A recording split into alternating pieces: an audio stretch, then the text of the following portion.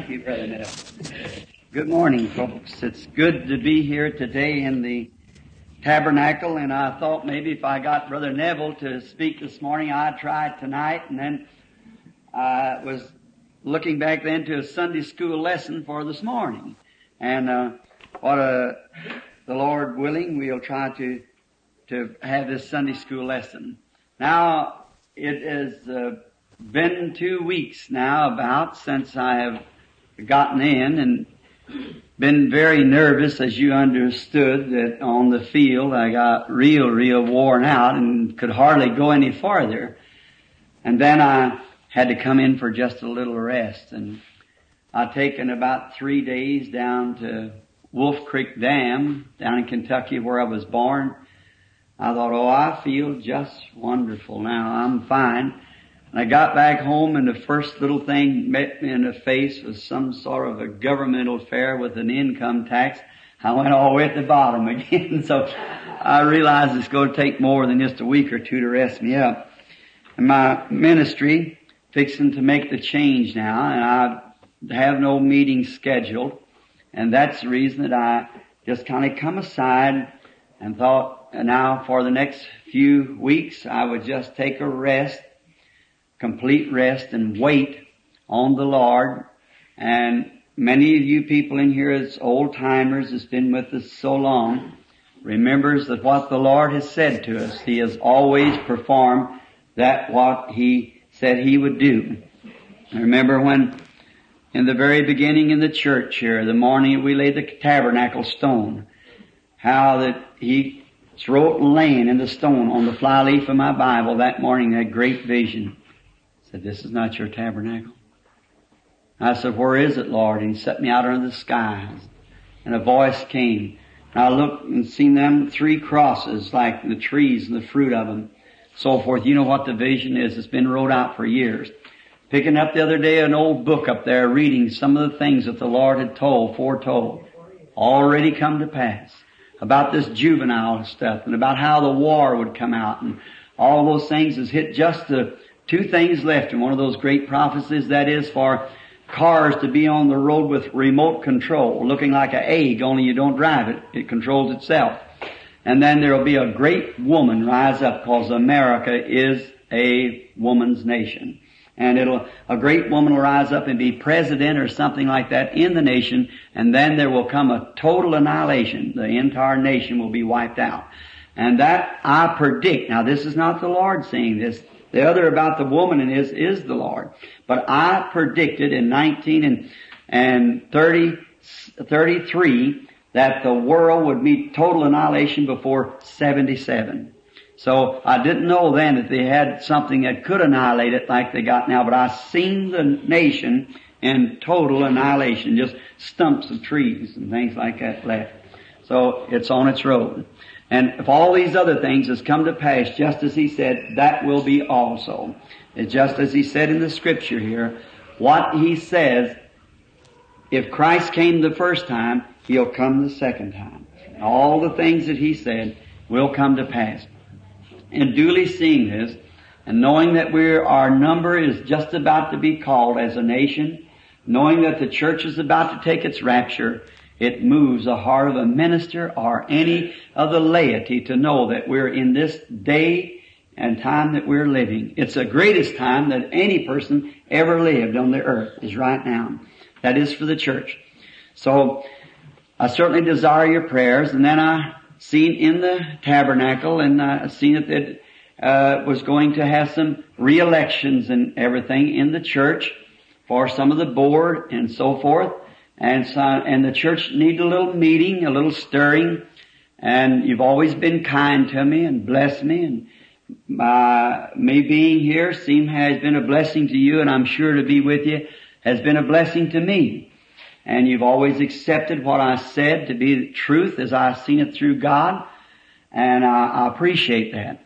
So then I started in, and then was to find out and get our church straightened up in its boards, and then for the elections and so forth. And then then I thought after that, I went out and got a little rest before, go back on the field again. Keep it among yourselves. Now it's not for outsiders, it's for this tabernacle. We want a meeting with this tabernacle so that everything and every mistake, all things that's been carrying on and maybe little feelings from one to another, those, I'm going to get every one of them and bring them right face to face. So if you don't want to face it, you better leave the country, because you're coming face to face with every bit of it like we used to do here at the tabernacle, and all to be smoothed out because we are brothers and sisters who's broke communion, the body of Christ, across the table of blessings. And there's nothing but the devil would make anything that would be wrong and would cause feelings or tear up or anything like that. And I'm taking our brother Neville and we're going from place to place and bring people to people together till the old tabernacle is back established again on its feet to go along for the kingdom of God. Now, this is the reason I said this is because it's with our own little group here this morning. And now I'm going to get some rest and get back just as quick as I can. Then I expect to leave to the field again. And this time, the Lord willing, I want to take what little we have accumulated in funds and so forth of myself out in this foreign mission program and get me a new tent and some new equipment and start on the field, not from church to church, but to going in our own meetings. Now, not no disregarding to brethren who has invited me, which is wonderful, but most all of it, you find out these conventions, they say you're going to be there and then all your friends come in and then there's a whole lot of big drumming for money. Just drains those people down. I just begin to find that out, you see. So that's not right. We want to have a place where we can bring them. You don't have to bring your money. Just come along yourself and serve the Lord, see. And, so now in my ministry is taking a change right now. You remember when I used to take a hold of the person's hand and just stand there and the Lord would tell me what was their trouble. Said then it would come to pass, you know the secret of the heart of the people. Every one of you know that's happened just perfectly, the way it said. Now, this is the next step which has been prophesied and foretold, which is going to be far beyond any of it, you see. And it's right now in the change, and that's the reason Satan's fighting me with the income tax, trying to tell me the government I owe income tax on every penny I've taken up as a minister since 27 years ago I entered the ministry. It's not so, because it passed through the church. I am the trustee of this church. That's exactly right. It's on the records here. So then, if I am the trustee treasurer of this church, then there's nothing in the world government don't have nothing to do with it. They're not questioning the church. They're questioning me being the treasurer of the church, and the trustees assigned a paper that's in the bank under that all my funds, instead of having a foundation of my own, I passed it through my church here because it's automatically a foundation anyhow. And to do that helps me to keep from running away from the church and leaving it and going on out and being nothing here after I promised the people that I would return to the church time after time and help them. That's the reason I've kept it like that, because I made a promise to you people. That's why I stay with it that way instead of having an individual. Then if you do that, it throws it to an organization, and I'm firmly against organization. So I keep it just the way it is in the hands of God so that we can move on to the kingdom of God. Now, this morning, we want to study this blessed old word and believe. Now, I want to say too, I see Brother Egan and many, some of the trustees sitting here after we had our trustee meeting the other night. It is true, publicly before the church, that each one of you all are no longer appointed trustees. You are elected trustees, and your name is on the books. All right. And now they're going to have some more election of deacons and so forth, and Brother Neville will be calling those immediately after this service. All right, and for the treasurer and so forth, as we set the church up, get it all, the backgrounds ready, then we can have a revival as it comes on. Now, just before we turn back to the pages here for our Sunday school lesson, to this great Word of the living God, let us just bow our heads a few moments as we speak to the author of this book. And now lay aside every thought, everything that's contrary to keep you from having a blessing. Let's pray. Most holy and righteous God, into thy blessed august presence we come now, offering to thee our lives and our our souls and our bodies and our services and our talents and all that we have, we present them to Thee. And as You look upon us, Lord, if there is any sin naked and unconfessed, we would ask Thee, O Lord God, that You would apply the blood of Thy Son Jesus to such a place. For realizing that we in ourselves are insufficient, and there it is impossible for us to ever be self-sustaining, but we rely completely upon His precious blood and His grace to apply to our account, that we unworthy sinners might come boldly someday into Thy presence, bringing before us this blood of the Lord Jesus, which Thou in the times past hast recognized it to be the blood of Thy only begotten Son, and has made the promise that through Him, if we confess our sins, we shall be justified by His grace. And now we would ask, Lord, that You would forgive us of any mistake, any sin of trespass or omission, transgression, that of any evil thought as pierced our soul by the fiery darts of the devil, that You would drive away this evil enemy of Thine and of Thy people. And we would ask that You would send the Holy Spirit to take hold of the Word at this time, as we yield ourselves as instruments, that You would speak through us and hear through us Thy Word, and may we in return receive it as from Thee, and leave this place today feeling that we have been readjusted to the cause of Christ, that we might be better fit for the service of tonight and tomorrow because of the visitation of the Holy Spirit. Bless our brethren everywhere, the churches across the world who's holding forth the word of life in this evil day. We feel that there is not much time left to work, for the night is swiftly coming. The war clouds are floating again. Evil is at hand. And we pray that You'll let us work as never before. Rest our tired bodies, Lord, and send us back into the battle. For we asked it in the name of the Lord Jesus, and for His sake we pray. Amen. Amen. As we open this morning the Bible to the 11th chapter of the book of Hebrews, Wednesday night we were speaking on the 7th chapter of the book of Hebrews of Melchizedek, being without father, without mother, without beginning of days or ending of life. And I thought maybe this morning it would be appropriate to open again this wonderful book, being that we have the backgrounds to what we wish to say in the former readings. And skipping over the 10th chapter and the 9th chapter, which is the sacrificial laws, we would come into a spot of faith. And here in the book of Hebrews, the 11th chapter, and beginning with the 23rd verse, we read it like this.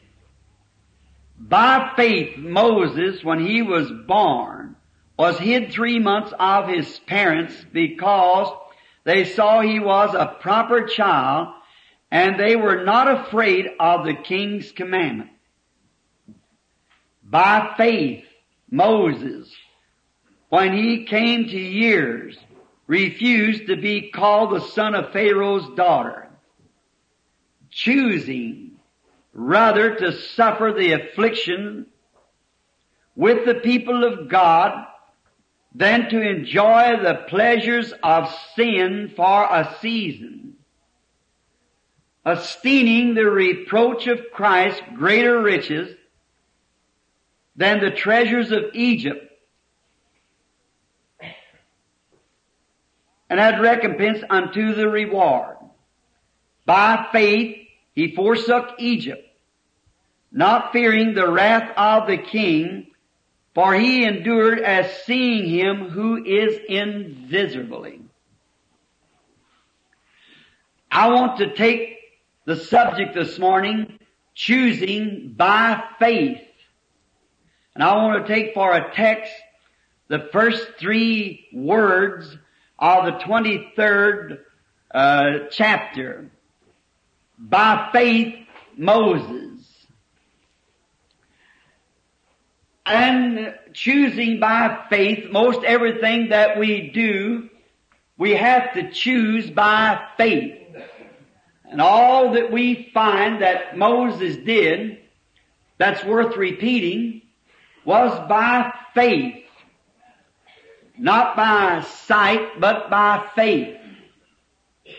And the reason that I have selected this morning for the church in this state has been that in even our schools and around we have had so much of scientific teaching.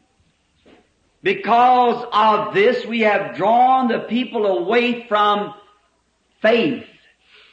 Now, faith is not proved by science. Faith is what science doesn't see. And if we ever lose this great faith, then we are totally in darkness.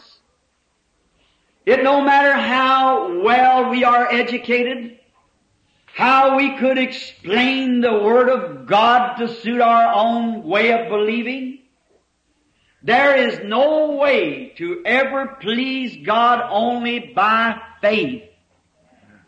The Scripture plainly states it that way.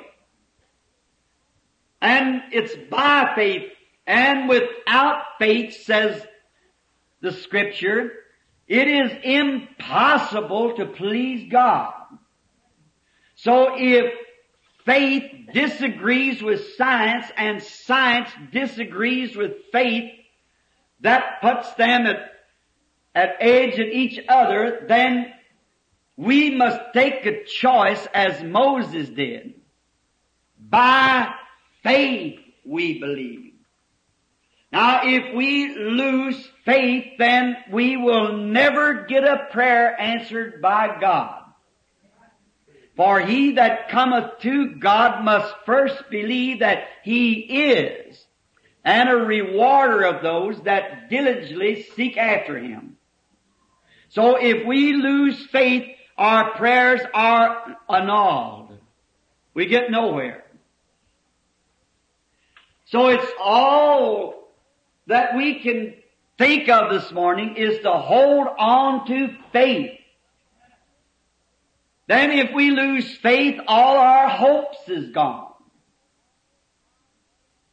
And if we lose faith, all our spiritual reality is gone. For you cannot have faith in things that you see. For the things that you see are all perishable. If we look at some great person, a great minister, or a great congregation, they will all perish someday. And if we look at a great nation or a great weapon, they'll all perish someday. And then we must live by faith of those things that science does not declare. It's by faith that we believe. Now, we lose our glory if we lose faith. Now, if we get away from faith, then we take the church into an intellectual realm. And many times it's been thought amongst people that because a congregation was large and they had great churches, great steeples, and a great lot of well-dressed and groomed peoples, and a lot of finances that they could afford such things. We many times thought that was inspiring, that this certain church must be inspired. Or we've often referred to different ministers who get out on the field and have great gatherings of crowds. And we think sometimes that they are the signs of inspiration, but that's not altogether the truth. That's human inspiration. But the real inspiration comes by doing the will of God. See, whether it is one or just a handful, whether it is a big church or a small church, it matters not. Whether he is a great eloquent speaker or just a man that hardly knows his ABCs, it doesn't matter. It depends on the message that he's bringing. Whether it is inspired by the Word of God or is it inspired by intellectual conceptions of human inspiration. Some people can be inspired because of an eloquent speaker. That doesn't make it right. Sometimes they're inspired because the man is so trained that he can put his point over it. That doesn't mean that it's of God. See? It's only through God's everlasting, eternal, blessed Word can we receive inspiration, and that's given by the Holy Ghost. By faith, we receive it. Now we would think of Moses and this great time of his life, and we read back of his birth and how that God had cared for him. But there come a time in Moses' life to where there had to be a choosing time. If we read right, we find out that he was the son of Pharaoh's daughter and was the heir to the throne and would have been the next Pharaoh in Egypt. So he would notice as he looked around after he'd become of age and of accountability, and there would be those slaves working out in the slime pits, and Moses, as he looked through the windows of the palace upon the same slaves that Pharaoh looked on. But what a difference there was in the looking. I want to base that thought this morning for a few minutes, and may the God of heaven drive it home to every heart here. It's how you look at anything what makes the difference. The great evangelist John Sproul, which was a convert of Brother Bosworth's ministry, who many of you remember years ago of the old Glory Barn. He said one day he was taking a trip before the deceasing of his beloved companion and wife. They were in La Salle-Lorraine, France. And I had the privilege of visiting the same place. And the guide was taking them out through the gardens and showing them the different things, and they come upon a certain statue of the Lord Jesus, the crucifixion. And Mr. Sproul was standing off looking at it, he and his wife, and in their hearts were criticizing what the artist must have had in mind, or the sculpture rather, when he hewed out of a stone such a horrible looking thing to represent the suffering and the love and the pity of the Lord Jesus. And how it was all crudely and chopped up looking. And the guy bride came to Mr. Sproul and he said, "Sir, I suppose that you are criticizing this statue of the Lord Jesus." And he said, "I am." And he said, "I'm not a bit surprised, because most people that look at it first, they do criticize it." And Mr. Sproul said, "Well, I can't see any pity or any inspiration from looking at such a thing, so I'm wondering why the sculpture ever made it like this." And the sculptor said, "Mr. Sproul, the statue's all right." And the sculptor had the right thing in his mind. But where the trouble is with you. It's the way you're looking at it. And he and his wife by the hand and led them down to an altar at the foot of this said cross. And he said, "Now, Mr. Sproul, look up now." And when he looked up, he said his heart like to have failed him. What a difference it was to stand off there and look at it that way, and to get down and look at it the way that it was made to look at. And that's the way that God is. That's the way that faith is. It's the way you look at it. If you look at it as some sort of a historical Bible of something that was in the days gone by, you will never be able to get the real value of the Bible.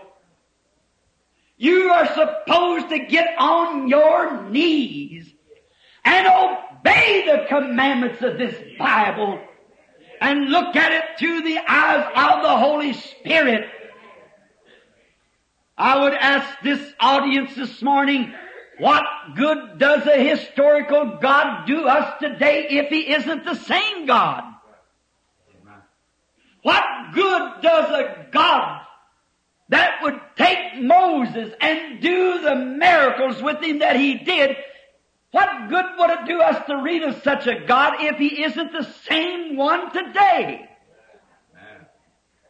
What good is a God that could deliver from the fiery furnace the Hebrew children if He isn't the same God today? What good is a God that would judge between right and wrong in a day gone by and punish the wrong and bless the right if He isn't the same God today? What do we go to church for? Why do we abstain from things of the world if He isn't the same God of the same judgment and the same opinion that He always was? What good would it be for a God who could touch a woman's hand with a raging fever and the fever stop if He isn't the same God today? What good would it be to serve a God who could call His friend from a grave after being dead 4 days if He isn't the same God today? By faith we believe that some glorious day He shall call us from the earth, though we be a spoonful of ashes again. Hallelujah. How do we prove it? We do not prove it. We believe it. We're not asked to prove anything. We're asked to believe it. By faith, Moses did such and such. And as Moses, as a young man, looked through the palace window at the slaves, he saw the same bunch of grimy, dirty, muck-ridden slaves that Pharaoh saw. And when Pharaoh looked upon him and the Egyptians, they wasn't nothing but a bunch of slaves. That's all they were good for, just to be human mud daubers, to make muddy bricks for the benefit of the cities that Pharaoh was building. That's the way the Egyptians and Pharaoh looked at the slaves. But Moses, when he looked at them, it was a different look Moses had. When he seen passing by the window the great ditches in their face, the tears that run down their cheeks, and their bent bodies, he looked upon them as the people of God. Amen. He didn't look upon them as slaves. He looked upon them as the chosen people of God.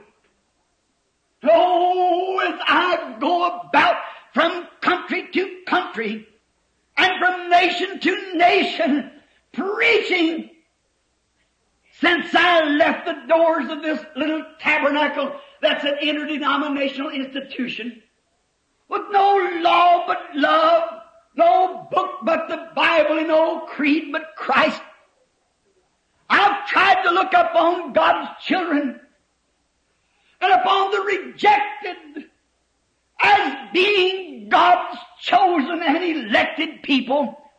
I don't ask them if they belong to the Branham Tabernacle.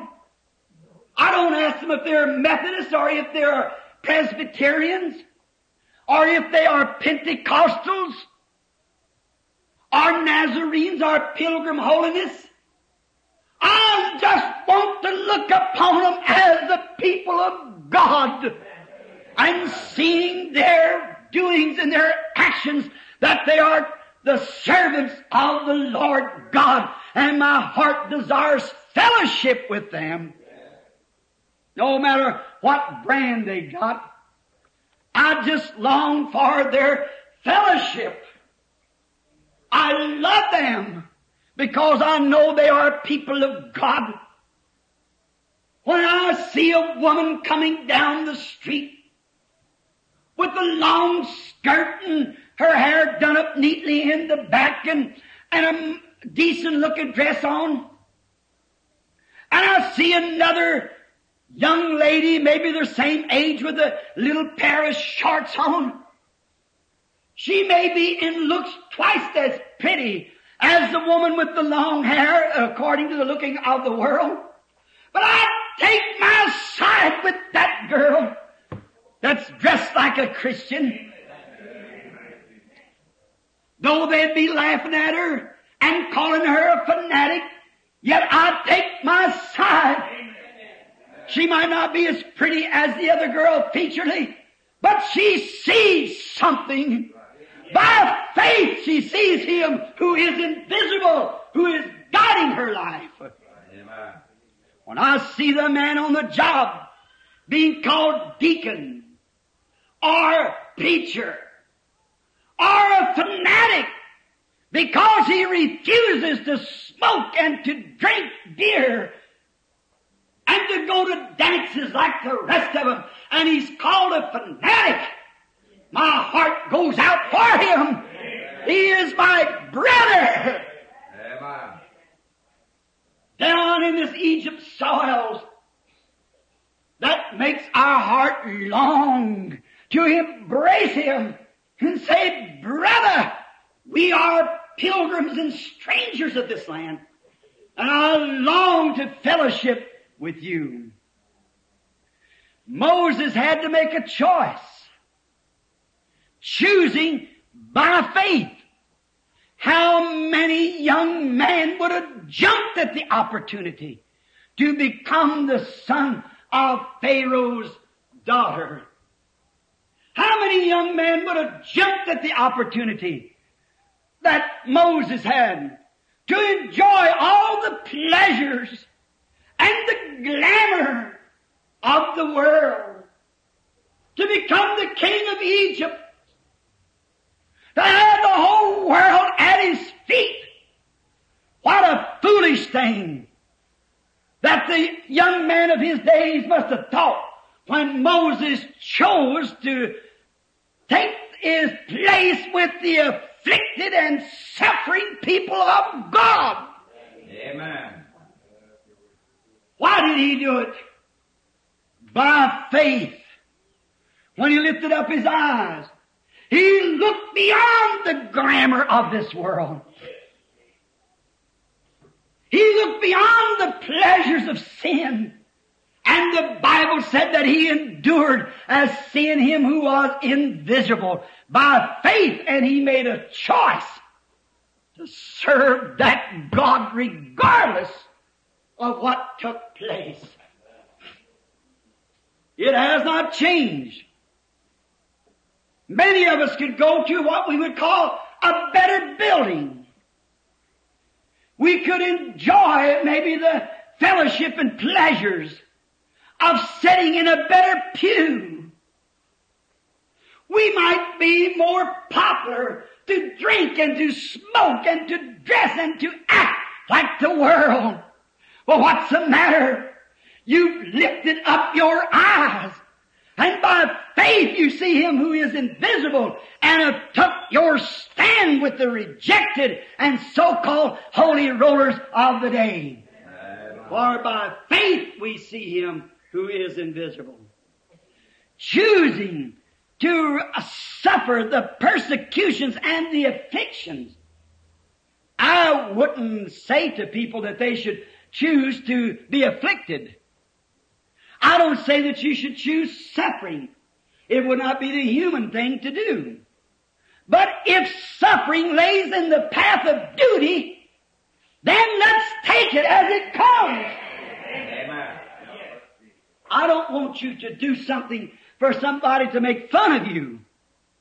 I wouldn't want you to say different things that I belong to a church that doesn't believe in so and so in the world and things like that, just to get people to make fun of you. You're bringing that on yourself. I wouldn't say for you to get out here and carry on and do something that was radical. I wouldn't want you to do that so that somebody would say that you are a fanatic. You bring that on yourself. But if it lays in the path of your duty towards God, let the world say what they want to say. You live alone. You make a choice.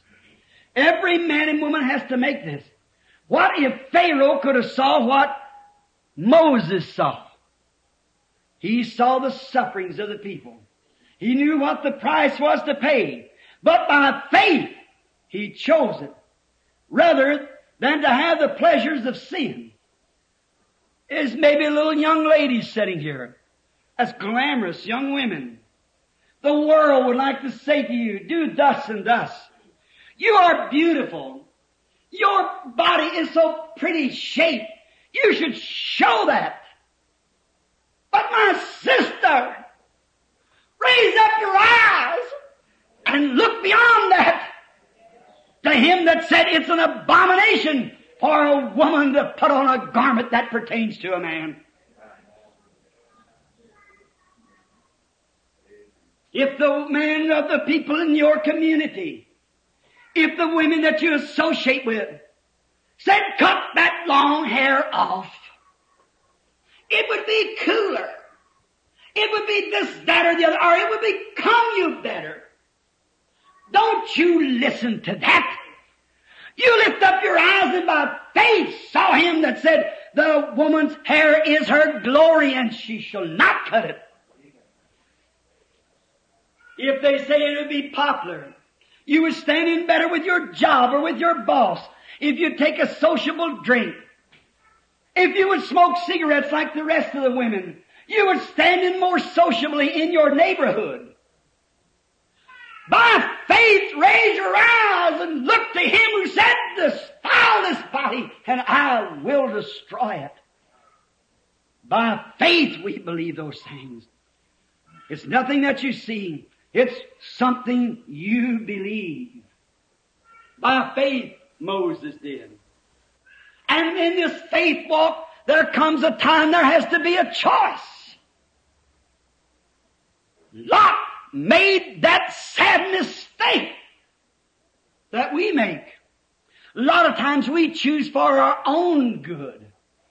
We choose things that would be better. Sometimes if there's a little squabble comes in the church, and someone would say, well, the deacon or the pastor's on this side. Don't look at that.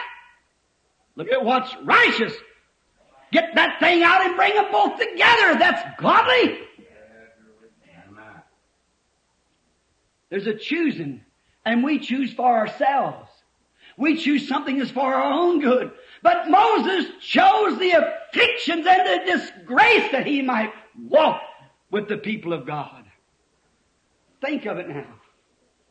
Listen to it. Chose the afflictions of the people of God and counted it a greater treasure, for he endured seeing him who was invisibly. Now, Lot one time had to make a choice.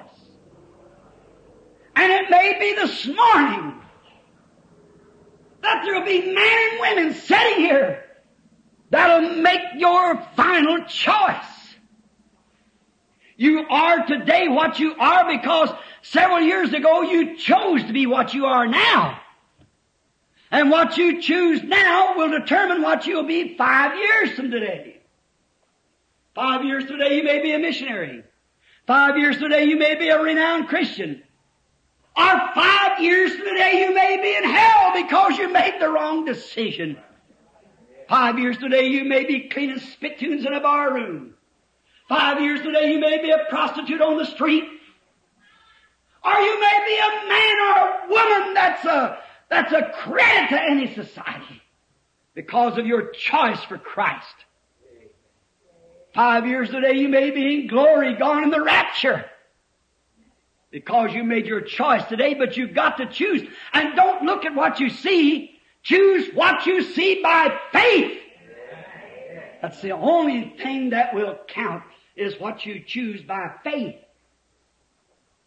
Lot, as he had to make a choice, Abraham gave Lot his choice. And God gives you your choice. Choose you this day who you shall serve. In the Garden of Eden there was a tree of knowledge and a tree of life. Man was given the privilege to choose either one he desired. And so is it today. You're giving your privilege as free moral agents to choose whatever you want to choose. My advice to you is don't look at the modern things around you and the popularity and the glamour that you could be. But choose rather by faith him that give the promise that someday he will come and will righten all wrongs and will give you eternal life and raise you up. No matter if you take the despised way with the Lord's few, make that choice. If there's troubles in the hand, if there's troubles in the land, if there's troubles in the church, if there's troubles in the home, no matter where it is, make your choice by faith. I'll serve God. I'll humble my heart in His presence. I'll take the way with God's children. I see them despised and rejected and drove out and made fun of, but I'll still take my post of duty. Amen. I'll stay right by them. And when they cry, I'll cry with them. Amen. And when there's sorrow, I shall sorrow with them. The way they live, I'll live. Like Ruth said to Naomi, your ways be my ways be your ways. Where you live, I'll live. Where you go, I'll go. The God that you serve will be my God. Take that choice. Though it pulls the very skin off of your conscience of thinking that you're somebody, skin yourself down and take your way with the Lord's despised few. Amen. And stay loyal on the field of service and at the post of duty. Lot looked around, he said, I got a choice. And he looked towards Sodom. He saw the good grassy fields were better than what Abraham saw and where Abraham was. He saw the opportunities to graze his cattle, to have fatter and better cattle. I hope I'm not hurting anyone's feeling. But that's That's been the stand of too many preachers. To compromise with the gospel, thinking that they get more money out of it. A meal ticket. I'd rather live in the barren land and drink from a branch and eat soda crackers than to compromise upon the conviction of my faith in the Word of the living God. I'll take my way. Some of them said, Billy, what's the matter with your meetings as there's too many Pentecostals at it? A great denominational minister said that. I said, will your denomination sponsor my meeting? Not long ago in the Look magazine, I believe, there was an article. And the writer said talked about the Pentecostal people. He said the Pentecostal church is the fastest growing church in the world today. Why? It's because men and women has raised up their eyes and look far off. And the writer also complimented the Pentecostal people. Oh, of course, he said there were some of them that went radical and so forth. But the Methodists worship a creed. They worship God by a creed. The Baptist does the same in the Presbyterians. But the Pentecostal worships by his Bible. By faith we see the promise. I'll take my lot with them. No matter how much they're despised, I'm still one of them. Though they be made fun of and have their ups and downs, as Israel did, I'll never want to stand with the false prophet on the hillside of Balaam and try to curse what God has blessed. Because in that camp is a smitten rock and a bloody sacrifice and a pillar of fire. No matter what they're in, it's leading them on to victory, and they've got to come to it because they are the promised people that's walking by faith. Though they be not a denomination, they were wonders around, and so is the people of God. But I want to take my way with them. Join up with them in their ranks, not in their denomination, but in their fellowship around the articles of God's eternal Spirit, which by faith I have received the baptism of the Holy Ghost. God help me to always have that attitude. Notice, as they moved on, we find that Lot saw the opportunities for a fatted cattle. Many see the opportunities of a fatted pocketbook. Many see the opportunities of a better social standing. He saw the possibilities of a few extra dollars. He saw the possibilities of being the mayor of the city. Being a stranger and a pretty smart man as he was, maybe I will become the chief man of the city. He saw the possibilities because they were laying before him. But he did not see the fire that was to destroy the land. He did not reconcile himself that the land was full of sin and God had to destroy it. And today people try to reconcile themselves and say, are you a Christian? They say, I'm an American. That has no more to do with it than try to say to a crow that he was a frog. It has nothing to do with it. She's going to be destroyed because God is just. And if America gets by with her sins, the just and sovereign, holy God will be duty bound to resurrect Sodom and Gomorrah and apologize to them for burning them up because of their sin. If He lets us get by with it. If He lets you get to heaven on your injustice works, He'll have to raise up Ananias and Sapphira and give them another opportunity. He certainly would. But He's just. Ananias saw his money. Peter saw Christ. Oh my! Lot didn't see the destruction of his children in that place. Many of you today holding around these old formal creeds and things, you don't see the juvenile delinquency and the destruction of your children. You don't see your daughter in a prostitute house. You don't see your son a drunkard or at a card table somewhere. because she's well watered and sin is not touched. He didn't see his wife, the head of all the societies, turned to a pillar of salt when he was looking. He didn't see him escaping only by the edge of his teeth to a little city somewhere for his life. He didn't see that because he only looked at what he saw in front of him. But Abraham, he didn't notice the well-watered land, for he lifted up his eyes and saw the tomorrow. For he had inherited all things. The real Christian today lifts up his eyes and sees the promise of Christ.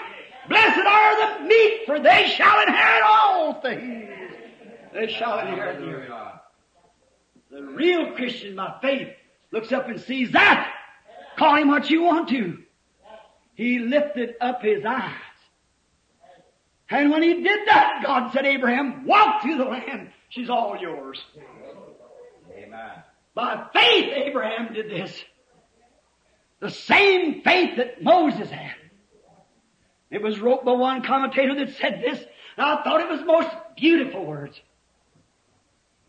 That Moses took the best of the world and put it in one scale, and the worst of religion and put it in the other scale, and the worst of religion outweighed the best of the world. So is it today that if we be called anything we want to be called, fanatics or divine healers or holy roller or whatever they want to call it, the worst that we are will outweigh the best the world can afford. Amen. You want to be called old-fashioned, old fogey, fanatic. It'll outweigh the best thing that the devil's got to offer you. It most surely will. Moses esteemed the reproach of Christ. He foresaw Christ. Later he spoke some mighty inspiring words about him. See, the Lord your God shall rise up a prophet like unto me. He knew he foresaw him and esteemed his reproach greater riches than all the glamour of the world. Christian friend, today can't you do that? But all the glamour and popularity of the world, by faith we see him who promised. And the worst of the church today in all of its condition, yet it'll outweigh everything the devil can offer you. If we are tore up, if we are broke to pieces, if we are confused and broke up in denominations and fanaticism, it'll outweigh anything the devil can offer you. Amen. Certainly. He esteemed the reproach of Christ greater riches than all the treasures of Egypt. Then he had to do something. He forsook Egypt. Oh, I love that word. He forsook Egypt. See, he was looking through the same window, but he was looking different from Pharaoh. What if Pharaoh could have seen his end? What if Pharaoh would have seen his nation drowned? Moses saw it. How? By science? By faith Moses saw it. Everything that he did was by faith. Because God promised Abraham, his father, that he would visit this nation after 400 years and would bring him out. And by faith Moses believed the word that God said. And knowed himself as by faith to be the chosen leader to bring them out. He knew where he was. He took his place in the slime pits as a mud dauber. And counted the reproach of Christ greater riches than to sit on the throne of Egypt. Amen. He never just said, I sympathize with them. He took their place and went with them. Amen. Glory. He took their place. We went with them. No one of the inspired writers said, I'll take the way with the Lord's despised few. Praise God. I've started in with Jesus. Now I'm going through. Hallelujah. I'm on my way to Canaan's land. Sure. Moses. It was said by one that Moses had rather, when he could have been the son of Pharaoh and have have the glamour of the world. He'd rather be a son of Abraham than to be the son of Pharaoh. A son of Abraham the despised than to be son of Pharaoh the king. I'd rather be the son of the Lord Jesus and His fellow servant and take my place with the rejected people of this world and to be president of this great United States of America. Or to be an Elvis Presley or a Pat Boone or whoever you want to make it. I'll take my way. Young ladies ought to take their way instead of being a Mary Pickford or some great movie star, some glamour girl. Take your way with the Lord's despised few.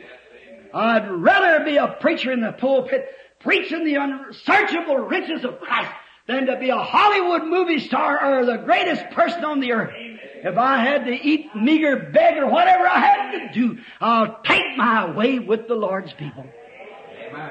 By faith I do that. I've been offered opportunities. But by God's grace, I still see by faith. By faith I can see it afar. And our Father waits over the way to prepare us a dwelling place there. Praise God.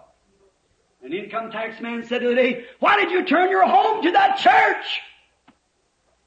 What made you give a $25,000 home to that little old rubbish-looking tabernacle? I said, it wasn't the church that I did it. It's the people that's there. I have not none of this world's goods. Every penny of money I ever touched turned to this church. Why? My faith is on God and not on the things of this world. My affections are above, and I believe yours are the same if you're right with God. It's true that you are. Amen. We by faith receive. We by faith believe God. Moses, he had to make a choice. And then he had to, after making a choice, he had to fight the faith in. For he feared not the wrath of the king. Now, humanly, he had a right to fear the wrath. He had a right to fear the wrath of the king, but he didn't. He did not do it because he had a job to do. And he was in the line of duty. And he didn't care what the king said about it. He took his way just the same. Now, Pharaoh, of course, when he sees he's defeated, he wanted to give Moses and the children. He said, all right, I'll tell you what I'll do. You all just stay in the land and go out and sacrifice to your God. That's the way the devil works. Oh, you can be religious. Why don't you go over and join some church? You don't have to do all these things. A man says to his wife, the wife says, husband, I got saved. No more manicure or lipstick and stuff. No more of this. No more parties. No more of these society things. I'm out of it. I'll put my time to reading the Word, taking care of home. Now look, dear, you can be a religious, all right. Now look, you go over here, you got the wrong church. No, you ain't sure in the right one. If you got a preacher who'll preach that to you, you ought to stay with him. Search back through the Scriptures and find if that's right. Always say go over here. They don't have to do that over here. They don't do this over here. That's the way. Just go so far. But he don't want you to get out of the land. That's the way the devil does. He don't want you to get out of the things of the world. Just bring the world in with the church. The other day coming down the road, I turned on my radio. And there was a song, and I kept listening. And I had to take the song through before I could tell whether it was absolutely a religious song or the devil is trying to bring down the things of God to the level of the world. You can't do that. God be merciful. I don't care how many albums Elvis Presley writes of all the good religious songs. He's still possessed of the devil. He sent more children to hell and all the moves I know of in all the world in this day. Pat Boone and the rest of them. He belonged to the Church of Christ and Elvis Presley. Pentecostals are Judas Iscariot in the form of those men. The devil's trying to bring the high things of God so that they can mix them down here. The people won't look up above this. They just look there and say, well, it's all the same. It isn't the same. Get out of the land. Said you can just go a few days. And you go stay in the land. Sure, he knew they'd be back. Then he found out that wouldn't work, so he thought something different. He said, I'll tell you what you do. You go on out anywhere you want to go. But you leave all your wives, all your children, and all your cattle back here. You leave them here and you go out because he know they had possession back there that would lure them back. And that's what the devil says to you. Just as long as you leave some of the things of the world hanging on you, you still want to smoke, you want to drink, you want to dress like the world. That's as good as the devil wants. I hear so much about backsliding. I don't believe there's as much backsliding as people think they are. They just leave too many possessions in Egypt to lure them back. Amen. That's all. Backslidings are not what they say it is. You do have too much of the world back there that lures you. Brother, I'll tell you, when Israel got ready at midnight, they had everything they had in this world packed up and ready to go. God sent us a revival like that. We pack up everything and get ready to go. The midnight cries are coming. Go ye out to meet Him. You better have everything packed up.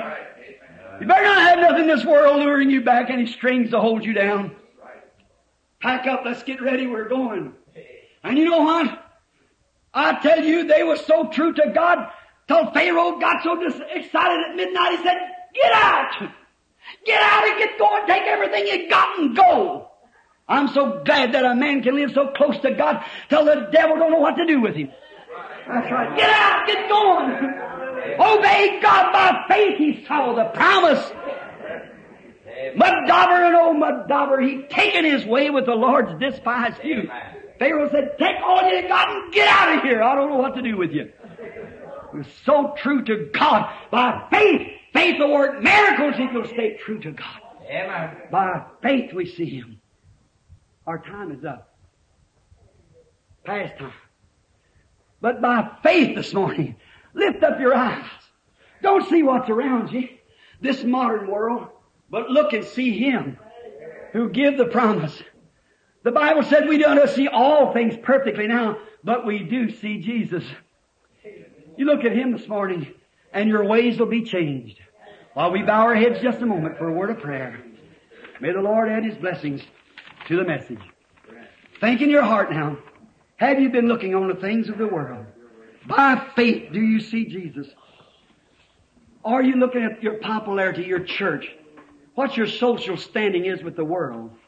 Or do you see Jesus who, in pity, placed Himself at the right hand of the Majesty on high, who suffered as a martyr, the just for the unjust?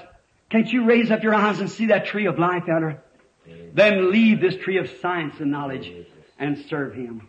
Would you like to be remembered in prayer before I pray? Raise your hands for any request that you might have in. God bless you. He sees all your hands. If you're a sinner, raise up your eyes and look now. If you've been indifferent, if you've had little squabbles and little things, what difference does it make? You're going to die one of these days. What day? Maybe today. You don't know, an hour from now you may be in hell. Or you may be in heaven. But you've got to choose now. If there's anything in your life that isn't right, you choose now. By faith you say, well, if I can just get even with her, if I can get even with him, no matter what they've done. Choose life. Choose life. For Jesus said, if from your heart you don't forgive every person their transgression, neither does your heavenly Father forgive you. So just get that close. If there's one ought in your heart against any person, sinner or saint, you're in danger of hellfire. Now lift up your eyes. What do you see, your enemy, or do you see your Savior? What are you looking at this morning? If you're sick and your doctor says that you can't get well, lift up your eyes to the cross where He was wounded for our transgressions. With His stripes we were healed. Don't look at what the doctor says. He's working in science. Faith works in the realm of spirit and God. Let us think of these things now while you've raised your hands. God's seen them. Let us pray.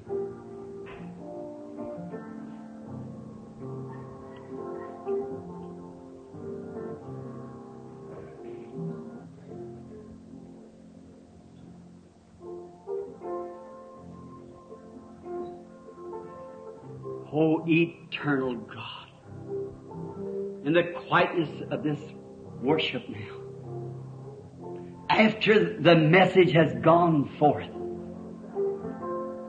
do not let those seeds of Thy Word, Lord, fall upon stony ground.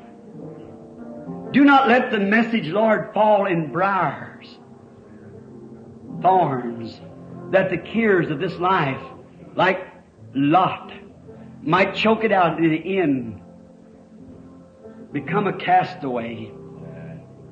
But oh, blessed God, let it fall on good fertile grounds, on penitent hearts, and on mine also, Lord, that we all might look through God's glass of looking and see the rejected church of the Lord Jesus, the rejected people, the rejected way. And may we walk in this glorious way. As Moses, he didn't know where he was going. The people didn't know where they were going.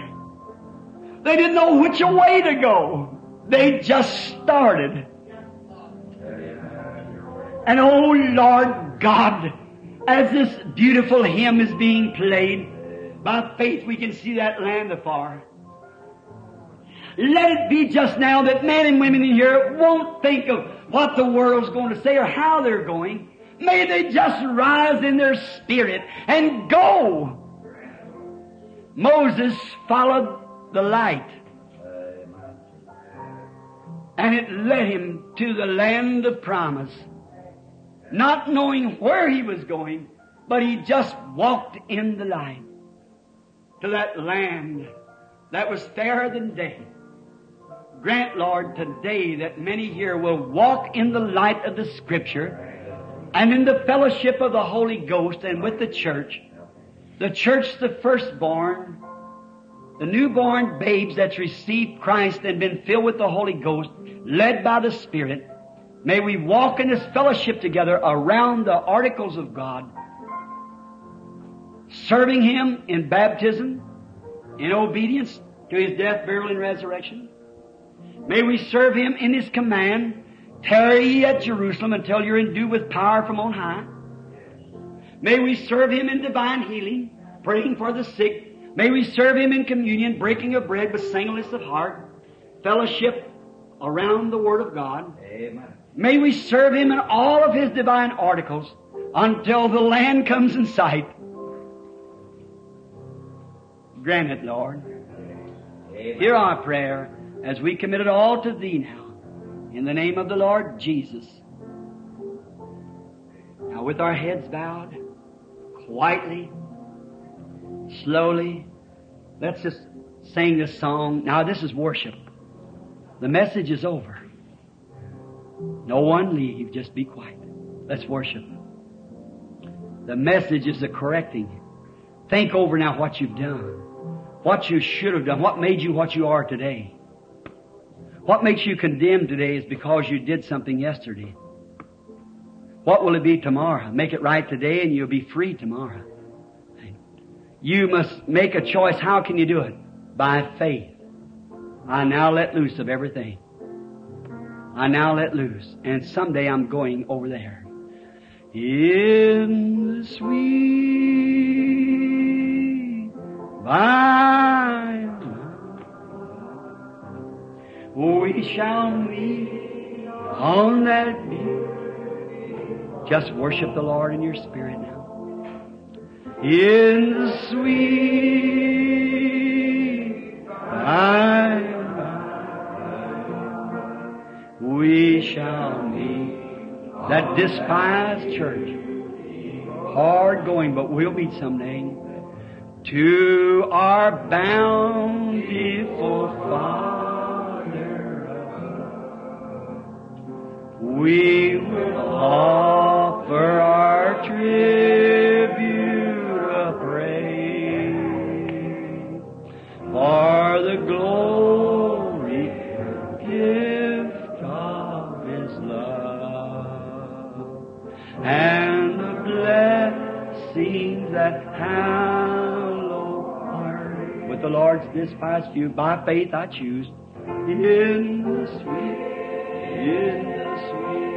by and by, we shall meet on that beautiful shore. In the sweet by and by, we shall meet on that beautiful shore. There's a land That is. Just worship Him. This is the worship. Faith, I can see. By faith, I make my choice. Oh, there waits.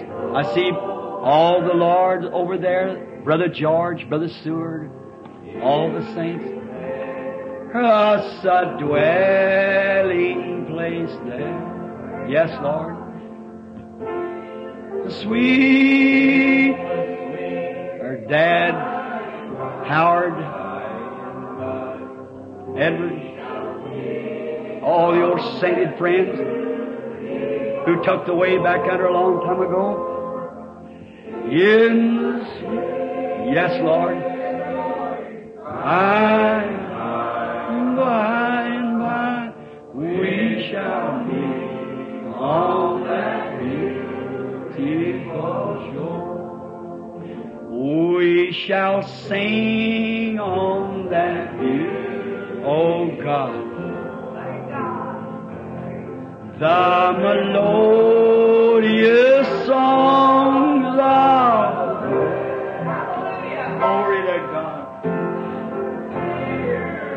shall sorrow, not a sigh for a blessings of that restful place in the sweet